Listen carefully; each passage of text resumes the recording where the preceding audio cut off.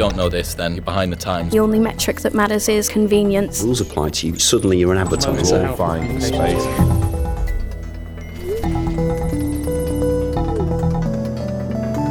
This week on Social Minds. It's not the Workington man that matters anymore, it's the Workington woman. We were joined by Tristan Hotham, who is a PhD researcher from the University of Bath, and who spent the last 4 years examining how political parties are using social media platforms like Facebook and Twitter in their campaigning. Yes, we're a month away from another UK general election, and one thing's for sure, social media is going to play a massive part in the result. But you don't need to be a pollster to understand the impact that social has had over the past 11 years. Coincidentally, that's the same amount of time that Tristan has been looking at the relationship between politics and social media. And within this podcast, we touched on many different points, including where even platforms stand on the political spectrum. What does the political landscape look like now as a result of social? And what does Tristan believe the future will hold, be that for younger generations, political parties, and even the way leaders campaign? In a way, social media has allowed former and big-scale politicians who the public know to remain important for longer. Oh, there's some more coming up.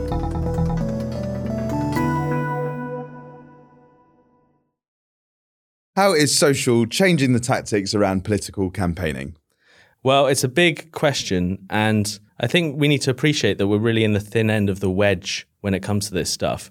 When I started studying Facebook like 4 years ago, there was not really very much research. And people, for example, 2010 was thought of as having a bit of social media. 2015 had quite a bit. 2017 had a lot. And now for this general election campaign, everyone's like, it's going to be social media everywhere.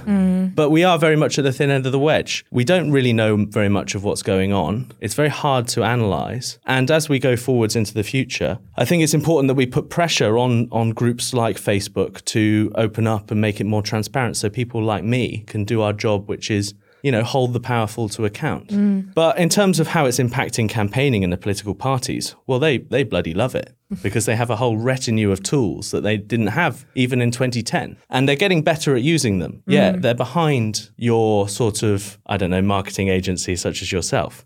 But they're learning all the time how to do really quite impressive things.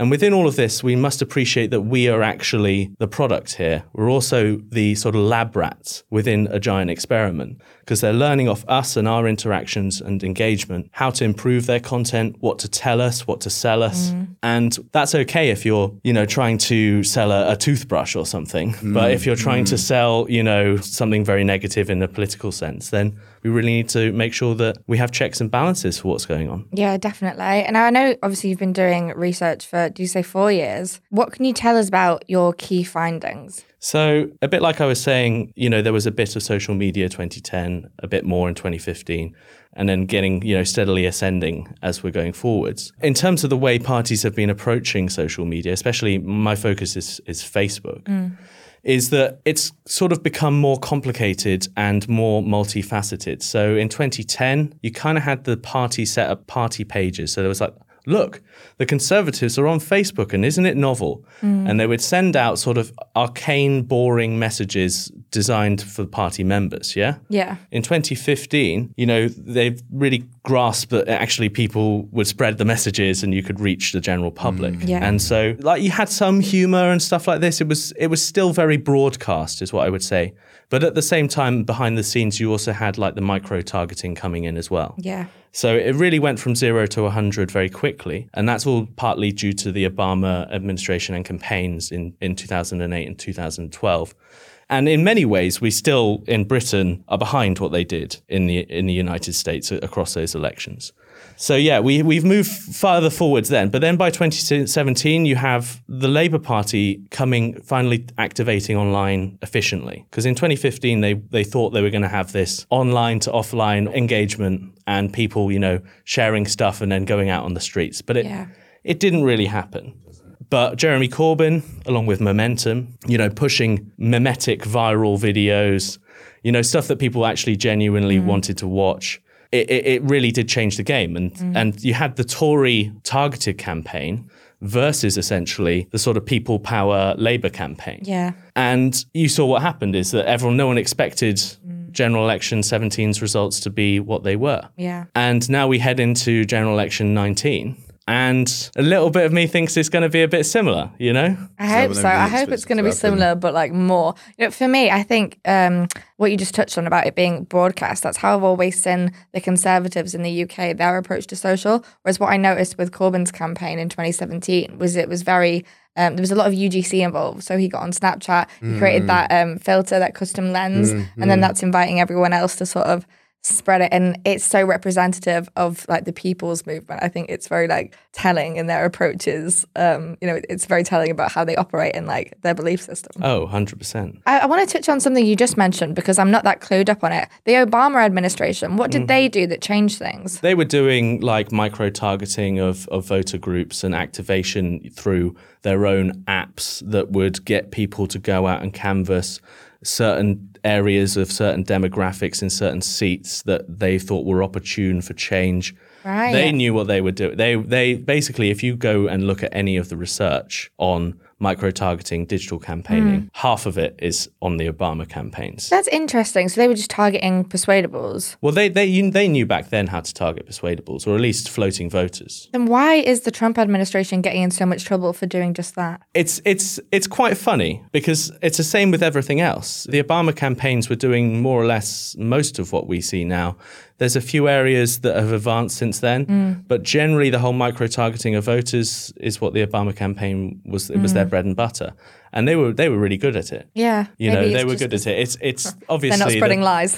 Yeah, exactly. We're heading into a new dynamic now. If you have this incredibly powerful tool of Facebook and social media and big data and machine learning, and you have it in the hands of a sensible, nice person, you might go like, yeah, that's all right. I think we'll let that happen, yeah? And that's the system we've had up until we had these slightly more edgier, I'll call them, political and parties in power. Yeah, and now we're starting to go, should they actually have those tools? When the results start going the other way, isn't it? I want to ask on that one. It's a big question. It's a loaded question. It's a question that comes up time and time again. But do you think institutions like Facebook are, and what they're doing, does that threaten democracy, or is it just that democracy as we know it has changed? I mean, if you go on Twitter every day, it's an absolute hate train for Facebook.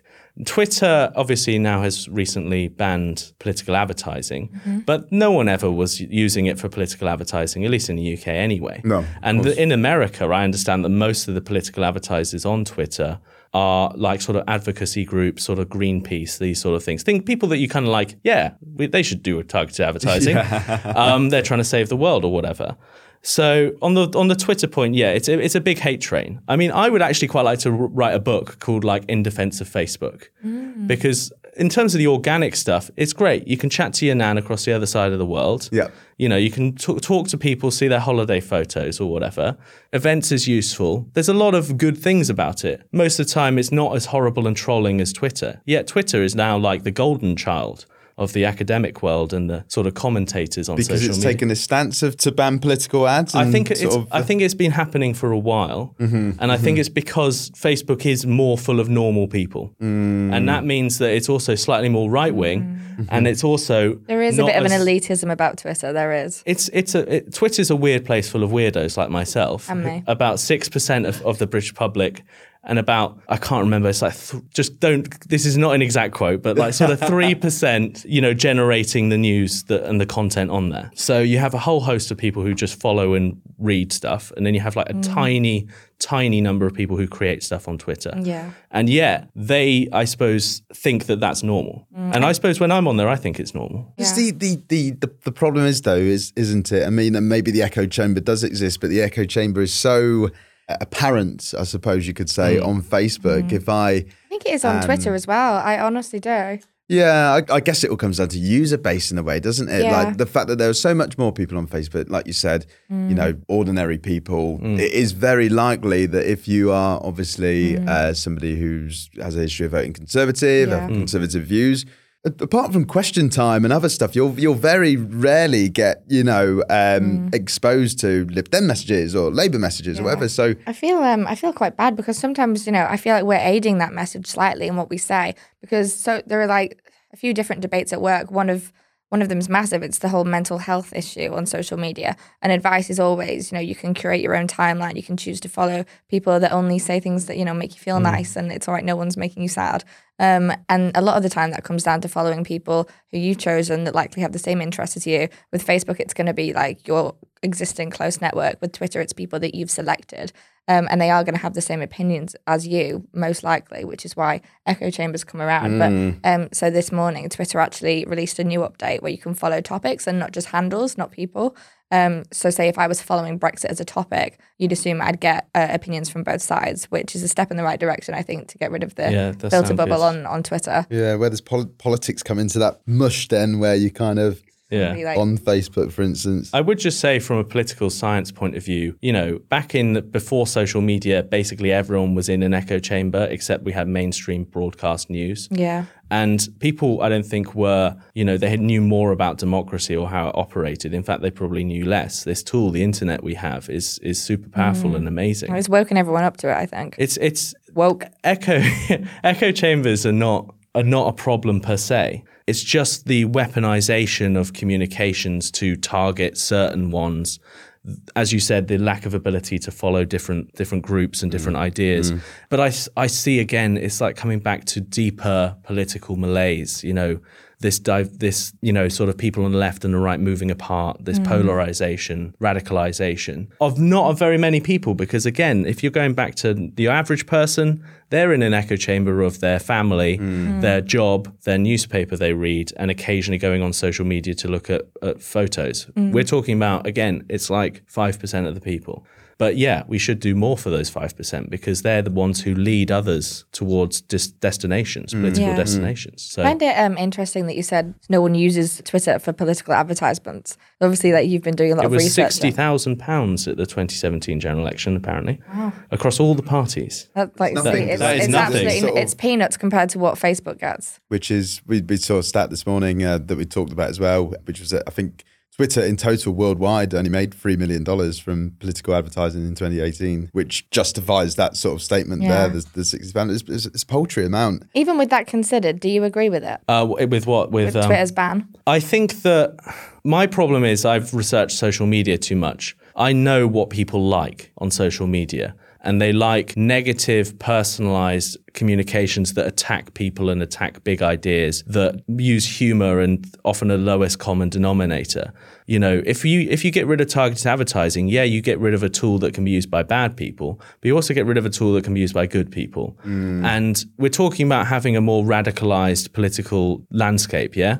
So then if we don't have the capacity to reach different people with sensible messages, hypothetically, and we just leave it to organic, then UKIP were the biggest party on Facebook from 2013 to 2015. Yeah, we know the bigger accounts win more with Trump, organic. Yeah. I'm glad you mentioned UKIP though, Tristan, because I was going to ask how, if we look at the political landscape from like a rudimentary sort of view, the Tories have always had the money, the Labours have relied on, the unions and the donors and stuff. Has social made it a level playing field when political ads do cost money in a way? I'm interested to see what the balance between organic and paid actually looks like. Well, it's interesting because I think 2015, when we had the biggest vote share for smaller parties, I don't know if you remember, there was that campaign for sort of was it the 1 million march or something for the 4 million people who only got sort of 5 MPs across UKIP, Green Party, and I think it was Lib Dems and a few others. And that was also played out on Facebook, on social media. So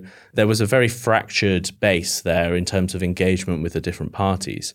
But of that, UKIP was huge. There's a reason we ended up having a referendum and have voted to leave the European Union. And that's because of the activity of UKIP on things like Facebook. They agitated and created a whole movement, in a way a bit like the sort of Corbyn thing, but we're talking 2013, 2014, all around Farage as that character. And they were huge, and they have changed our political history. But since then, small parties can only do so much. They eventually die and get subsumed, and the bigger parties come along and survive. And so since then we've had this, but in a way UKIP never died, because we're all still talking about leaving the EU, aren't we? Well, it's the Brexit Party now, and they actually have quite a sophisticated social media strategy for paid targeting. Indeed, and they are spending quite a lot of money, at least at the moment. So I was looking at some targeted ads for the Brexit Party, and they really are trying to target this Workington man sort of voter stereotype. And it's quite interesting because I was also looking at the Conservatives, and they're not. So the Conservatives in these sorts of Workington-style seats are actually targeting the Workington woman, which I think is a super interesting thing. I'm going to write a piece on this soon.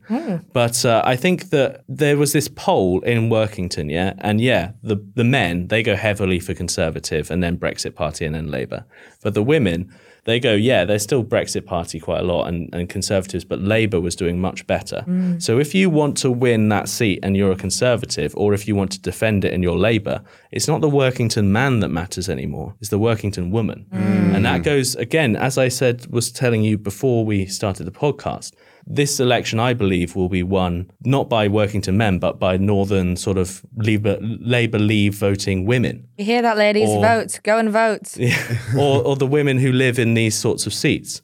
So that's where the Conservatives will win or lose. Justin, how's the rhetoric changed in terms of political advertising? Because it used to be quite, I don't want to say sleek, but, look at advertising, we've got lines like Labour isn't working and stuff like that. And it was all quite done in quite a smart way. Has it cheapened somewhat on social, as you sort of talked about being like kind of meme-like? Or We have created the current situation with our viewing habits, You know what we like. We like silly memes and like things that catch your eye. And that's what's happening now. So the Tories basically had no adverts for the last 2 days, and last night they had their first new advert, and it's like a sort of vaporwave, Andrew Yang style, sort of 1980s Boris wave sort of advert video for Instagram and Facebook. Yeah, you should check it out. It's got like sort of like funky 80s music background, and then like Boris Johnson going like almost like lyrically singing,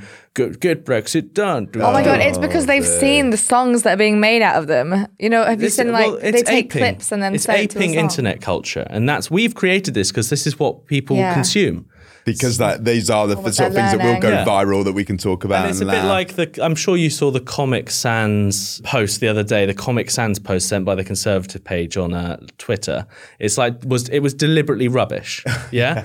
It was deliberately rubbish and lame so that people would go, ha ha ha, look how deliberately rubbish and lame this is. Well, they didn't say it was deliberately rubbish. They thought it was actually rubbish. But then what happens? It goes viral. Engagement. Yeah. So the game is changing radically quickly. So I want to say, at what point does that undermine politics? But I think that's probably to miss the point. We already live in a simplified political world. Yeah. We're not going to really get beyond talking about get Brexit done or unleash Britain's potential or, for the many, not the few. Yeah.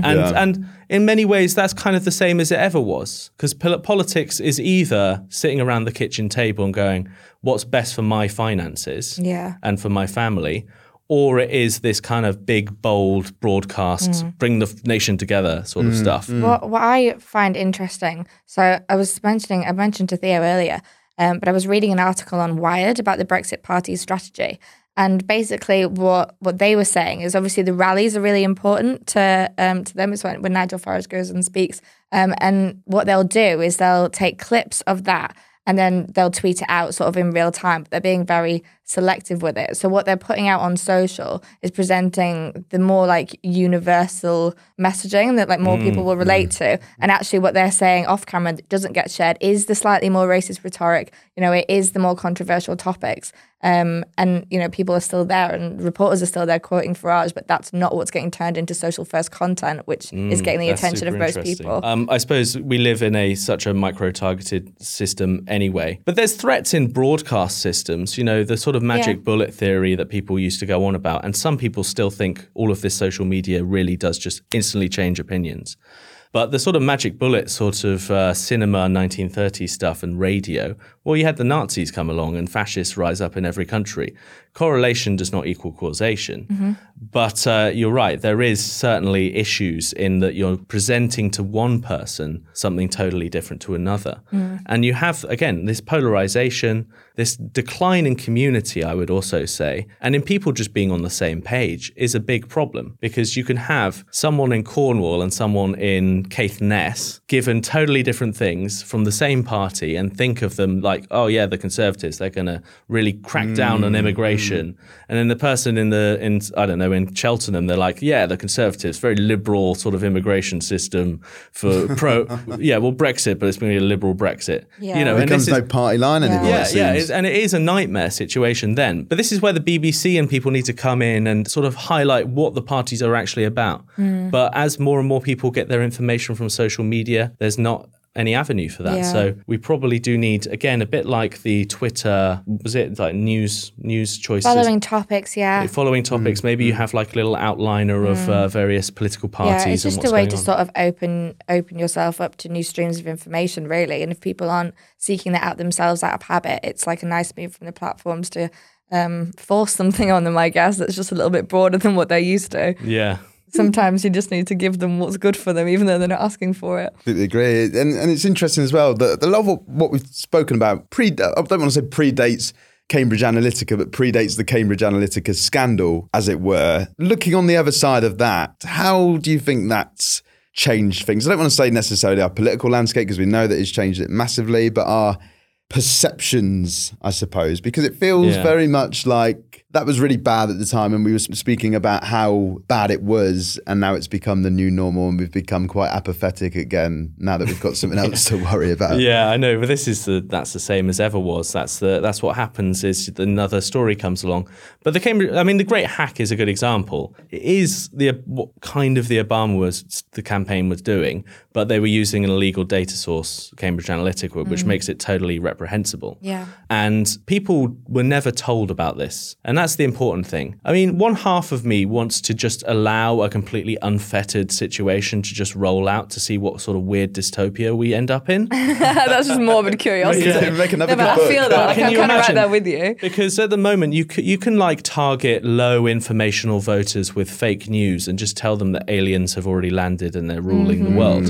You know, you can do this right now, and then you could pass them by their gender and then pass them again by their location and organize them and create a weird like online army. You know, you can do all sorts of crazy things now. The reality is they're not quite there compared to some other places. The political parties, they're still, generally quite conservative. They're targeting to broader groups than you imagine. But the capacity to do these things really needs to be put out there, I think, and people need to appreciate it. So yeah, on the one hand, I want to let this experiment run out, but that would be very amoral. And in reality, we should regulate and highlight and educate people on what's going on. I don't think we need to ban targeted advertising, but I think we need to have educational campaigns. And for political advertising, I think we should reduce the scope of how it can be targeted to purely constituency level. And once at constituency level, I think that should be it. And I wouldn't even allow for male or female targeting. That's interesting. Yeah. Do you agree with Facebook's stance then? Yeah. Refusing to fact check, because their argument is they're going to allow lies to be spread with paid advertising because people have a right to know who's lying. I think you should be allowed to lie, but it should flag up that it's a lie. I think that would be I think that's kind of the system we have now. But equally, I don't know, it's a very difficult question Because a lot of the parties have different opinions on if people they're lie lying all or the not. time. So, for example, the other day, wasn't it the video that was edited by a kid in the Conservative HQ that made Keir Starmer look like he didn't have an answer? Yeah. That's shocking, but I mean, that's done like every day by everyone ever. Yeah. And including the Labour Party in 2017, loads. Everyone edits videos. And so now, is that going to be counted as a lie? Because you're then, what are we going to end up with as the content that's capable of being sent? Are you not able to edit things? I mean, it's just getting to, we need to know where the line is, I would say, before we just come down and go, this is a lie and that's fact, because it's so difficult to measure. Yeah, it is hard as well. Yeah, like it's difficult to measure when you're relying on like artificial intelligence to sort of flag these issues. And when it does get a bit like grey area-ish, it's really hard to do. But, I saw that video and I thought, well, I know this isn't a deep fake, but it should be at least classed as a shallow fake. Because it just seems like a bit not right. And if they're caring so much about deep fakes and the impact that can have, there's no reason a very smartly edited video can't have the same detrimental impact to someone's opinion. I think that Facebook basically need to have they have teams that do this stuff, but for some reason, they should definitely have a designated team for important pages. Yeah. It doesn't really matter if one person's sharing a fake thing. It's when it's, a huge page. Monitor the powerful. Monitor the powerful so that they can't just, create fake videos and fake news. But also, you've got to have some element of freedom.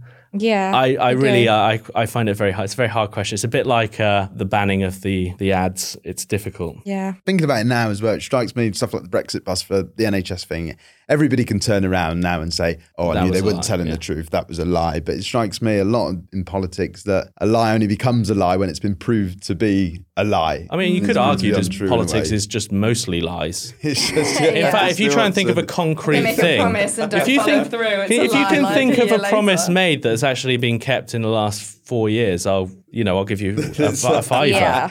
But let's go on to I want to talk more about the organic and paid relationship. Well, it's particularly organic reach. Does it change between individuals and political parties? Because not just in terms of individuals, because one of the things at the moment is brands are very much aware that organic reach on Facebook is in decline. You cannot reach the same amount of people for free that you could 5, 10, 7 years ago, compared to political parties who I guess are always around, always important, always relevant.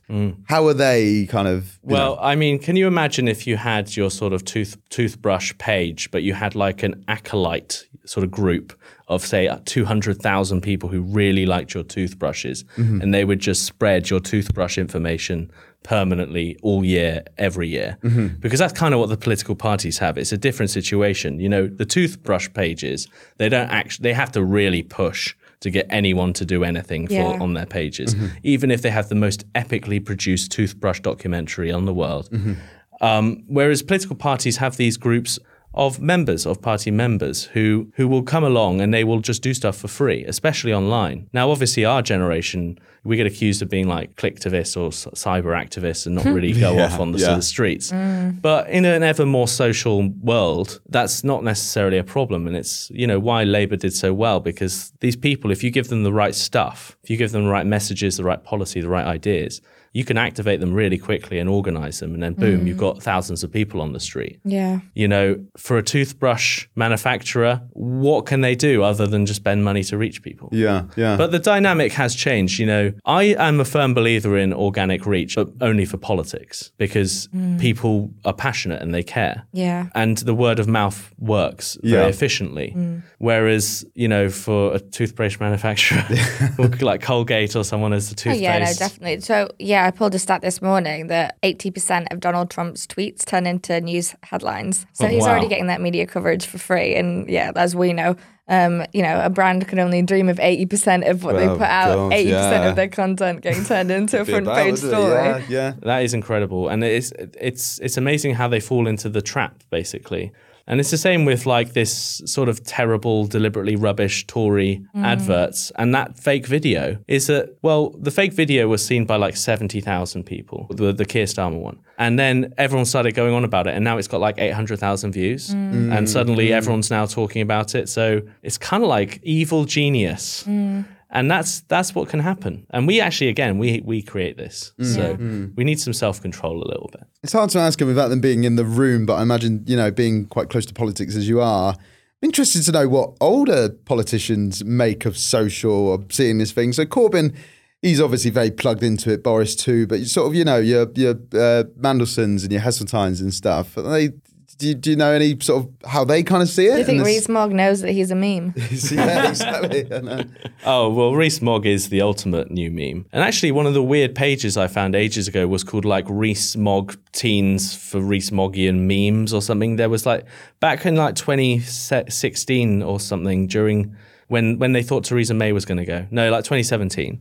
Rees-Mogg was getting popular, and there's several weird meme Rees-Mogg support groups. The whole Mogmania sort Yeah, it of was thing like that came Mogmania along thing. for a It little started bit. with Ed Miliband had a lot of very intense social media supporters. Miller fandom. It was almost creepy. And so, yeah, you get these weird sorts of fandoms going on. And I think like Alistair Campbell is pretty popular online. But obviously he's found with the whole Remain cause a new avenue for political rebirth. Like a phoenix from the flames. He's now, he's back on the TV news and stuff talking about politics. And social media has allowed him to be in that position because he already had a huge profile. He did a double bell curve. He was like super important. Twitter came along, I think he was quite popular on there originally, but this is like 2010 now, isn't it? And then it's like a big dip when no one liked Blair, and now he's resurfaced. Yeah. But he's a symptom of the political times we're in that you have these old school politicians who still speak from the sidelines. And Blair's a great example of that. He's actually running some adverts at the moment via his foundation upon why Brexit's a bad idea. So in a way, social media has allowed former and big-scale politicians who the public know to remain important for longer. Still part of the conversation. Didn't think about that. Personal brand. What's yeah, exactly. And in that case, then, what's David Cameron up to these days? I know he's Hiding with his pen. Is he active really or is he? No, he came out with that book, His didn't yurt he? He apparently is in his little shepherd's hut sort of That was it. Yeah, carriage in the back of his garden. He'll be Do you know what? It's fascinating though, because even on YouTube, it's like you only need to watch a couple of Rees-Mogg videos to, not that I do that as a daily activity, but it's almost just to clear that up. But you only to need check to your search history. when you go deeper and deeper and deeper into YouTube, the kind of like you said, the campaigning that other people do for you. So there'll be videos not from Rees-Mogg's account or not from the Conservative account where it'd be like, watch Jacob Rees-Mogg tear into Oxford University leftist student, sort of, that sensationalism that has only come with probably social. next up in the link will be a Ben Shapiro video or something. Exactly, yeah. I always thought I don't know, can we call them influencers if it's just a high profile, they're high profile because they support a certain party. So my mind's jumping to there's this one girl who's quite popular in America because she's just a really intense Trump supporter that really supports like gun laws, and her profile picture's like her holding 2 guns, and everyone hates her, but some people love her. I think I might have seen who you mean. And she's got so many followers, like it's ridiculous. It's like celebrity level fame, and I just think the impact that these people are having, whether or not they've got like however many followers she has, or whether it's more of a micro scale, is that something that we're not accounting for? There is a growing body of research on like politics being like fandoms. So like not even caring about politics, you just like, Bernie Sanders is a great guy, and Corbyn, I just love him. Yeah. Like, what do you know about him? Nothing, but he's a nice guy. He's a celebrity in a way. Yeah, they are. You've got Corbyn speaking at Glastonbury, and I suppose that was... Yeah. And I think that's a super interesting thing that's spawned. That is, I think, mainly due to social media. I don't think you 100%. necessarily got this weird fandom kind of thing. Like the Miller fandom and all these other politicians we're talking about, they have their little followings. People who do upload videos going like, he's destroying a leftist or whatever. And it's a totally new dynamic because that one guy who's a nobody in the middle of nowhere, who knows where, he could get 100,000 views on his video and he probably feels good about that. And what happens for our politics? Well, it's the polls have shifted so that actually you can just be a nobody and still reach a lot of people. Anyone can be an opinion leader now. Yeah, definitely. What is the name of the congresswoman in America? Who Cortez? Something called it's a double barrel. You've made me lose her name. Knock the House Down. She had that Netflix show, Knock the House Down. Ocasio-Cortez. Yeah, that sounds right. So she is one of like the key examples of someone who's got an absolute avid fan base. Oh yeah, she's super popular. Yeah. And it just seems to be like, even of her, like I saw people this Halloween dressing up as her and like doing impressions of her interrogating Mark Zuckerberg. And that was the Halloween costume, which I thought was absolutely inspired. But it just goes to show that even people, she's not like a president, she's not running for president. She is just a congresswoman, and she has like such a huge fan base. But are the people following her going to do anything? She's part of like a big movement though, this sort of new left or sort of, you have like left tube, you have bread tube is I think what they refer to themselves as, bread tube. So it's, had like all these alt-right YouTubers, Ben Shapiro, etc. Well, now you have this sort of emergence, the grassroots of a bunch of sort of left-wing YouTubers. And she's been on H-Bomber Guy's sort of multiple hour-long gaming stream to raise money for a trans charity. So she's, again, like one side rises, another rises to face it. Social media does actually, I think, have a weird sort of hybridity, a weird sort of yin-yang balance. But for too long, I suppose, it was in the hands of the powerful. And I think to some extent, if you actually do want to change things, if you want to go and get people to know about something, you can go on social media, get people to organise and change things. Yeah. Brings me on to the younger generations and future generations and their exposure to politics, because it's probably the same for a lot of us. Politics for me, my exposure to it was, well, through parents, but I think sort of shaped my kind of political viewpoints, and that starts very early on. But when we're talking a media sense, it would be Question Time, and the newspaper was there for you to read the first 5 pages or not. Yeah. Now, I wonder how this affects future generations and their political viewpoints. Is it the case that now we will have the first generation who don't decide don't vote for the party that their parents vote for and vote for the party that, gets most likes on Facebook in a way? I wonder whether the volatility that we live in is to do with social media, or whether it's because of the Great Recession or that sort of stuff, political problems. They happened around the same time. Yeah, I hope it's a mix, because if it is to do with social media, then there's not really very much we can do to solve it, because I think we're not going to be getting rid of social media, no matter how much angry boomers may. There is 1 year between it. the financial crash in England and the release of the first smartphone, Apple. Exactly. There's 1 year It's amazing, isn't it? Facebook came out a few months after that. We've lived through 2 very important revolutions that have, I think, really made us appreciate the world in which we live. Yeah. And I don't think, though, people go like, oh, you lived at such a great time, to the boomer generation. Yeah. To be honest, I much prefer now. Now's way better. Why's that? The internet is great. Yeah. The internet is really good. Yeah, I might not be able to afford a house, but I can pretend I have a house on multiple computer games. I was doing that at 10 years old on The Sims, Yeah, on The Sims. On The Sims, I got a whole family.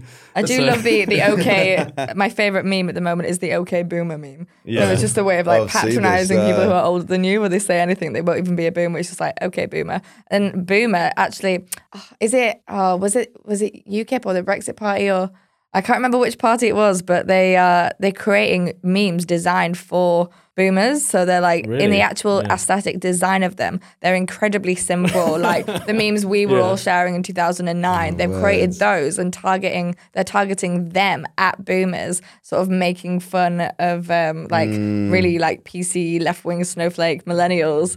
And then that's another way of sort of encouraging that mindset, I guess, and just subliminal messaging. First rule of politics is to know your audience then. Yeah. I think First rule of social media. I mean, obviously, in terms of this boomer thing, you got to remember that by the time we're 60, we'll probably be blamed for how bad things are. True. It'll be OK millennial or whatever, and then eventually it'll be OK Zoomer. I kind of resent that, because we're here fighting against it and it's happening anyway. And I know it's so interesting. They'll complain we didn't do enough. Look at you, we could be out. Why are we doing this? I know. With these big cameras and lights, we could totally be out protesting. Like I first hooked onto politics around the same time I started using social media heavily, and I do think that people who are younger will start to listen less to how their parents are influencing them, and will start to be shaped by social. But that intrigues me, because I was just about to say as well, I completely agree for starters, but it strikes me now that social could, I don't know if it happened, but that is surely grounds to reduce the voter age, regardless of Brexit or anything else, because that must be quite frustrating, quite irritating to be part of this political discourse on social media, on your timeline from 14, 15, 16. Although I would wonder how many are actually just, like you say, clicktivists and members of the fandom, but are actually, if they were handed the vote, would they know what to do with it? That's actually a really great point. I've never actually thought about it like that. That obviously, I think we have a lot more politics now than the past. It's harder to avoid politics. In the past, if you wanted to avoid politics, don't turn the telly on and run away from mum and dad when they're talking about politics. Now you're thrown politics all the time, and people are probably forming opinions on all sorts of things. And so when you say it like that, then a 16-year-old who's on Facebook and Twitter, well, probably not on Facebook, probably on Instagram or whatever, Snapchat, TikTok, all day, and they're exposed to political opinions. Well, maybe they should have a vote, because that is, they are then in that position of being. I think maybe that's a good way of thinking about it. Yeah. I would disagree. Did you see that there was this Oxford academic, or was it Cambridge? I can't remember, who said we should reduce the voting level age to 0. Yeah, okay, that's a bit of a sort of... That'd just be like me having a kid and then like taking it to the polls and putting a pen in its little hand and making it vote the same as me. It's just like you get an extra vote until they're like 12. So I suppose 16 is a good age, because I think you can formulate complex opinions by that age. Yeah.